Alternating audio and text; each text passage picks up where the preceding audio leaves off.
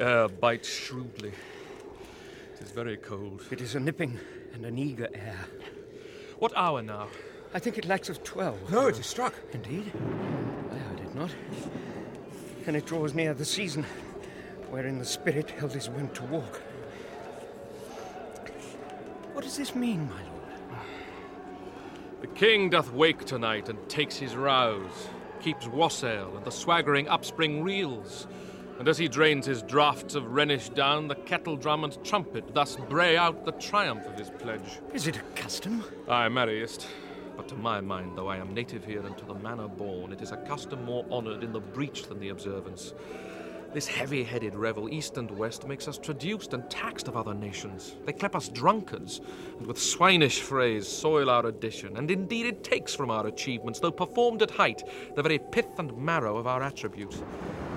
So oft it chances in particular men, that for some vicious mole of nature in them, as in their birth, wherein they are not guilty, since nature cannot choose his origin, by the all-growth of some complexion, oft breaking down the pales and forts of reason, or by some habit that too much o'erleavens the form of plausive manners, that these men carrying, I say, the stamp of one defect, being nature's livery or fortune's star, his virtues else be they as pure as grace, as infinite as man may undergo, shall in the general censure take corruption from that particular fault.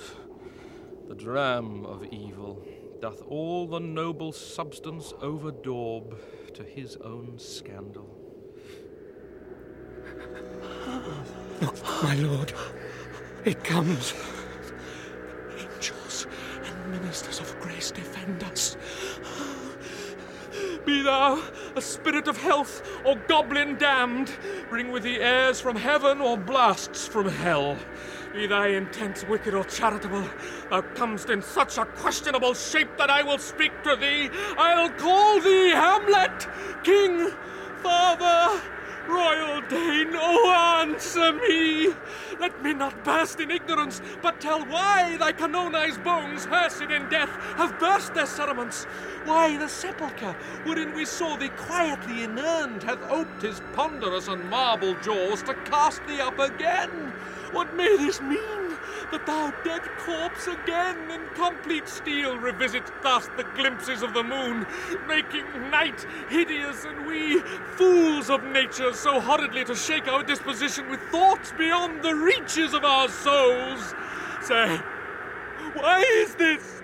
Wherefore? What should we do? It beckons you to go away with it, as if it's some impartment it desire to you alone. With what courteous action it waves you to a more removed ground. But do not go with it! No, by no means. It will not speak. Then I will follow it. Do not, my lord. Why, what should be the fear? I do not set my life at a pin's fee, and for my soul, what can it do to that, being a thing immortal as itself? It waves me forth again. I'll follow it. What if it tempt you toward the flood, my lord? Or to the dreadful summit of the cliff that beetles o'er his base into the sea, and there assume some other horrible form, which might deprive your sovereignty of reason and draw you into madness? Think of it! The very place puts toys of desperation without more motive into every brain that looks so many fathoms to the sea and hears it roar beneath. It waves me still. Go on! I'll follow thee! You shall not go, my lord! Hold off your hand! Be ruled, you shall not go! My fate cries out, and makes these petty artery in this body as hardy as the Nemean lion's nerve. Still am I called. Unhand me, gentlemen! By heaven, I'll make a ghost of him that lets me! I say away! Go on! I'll follow thee! He waxes desperate with imagination. Let's follow. 'Tis not fit thus to obey him. Have after.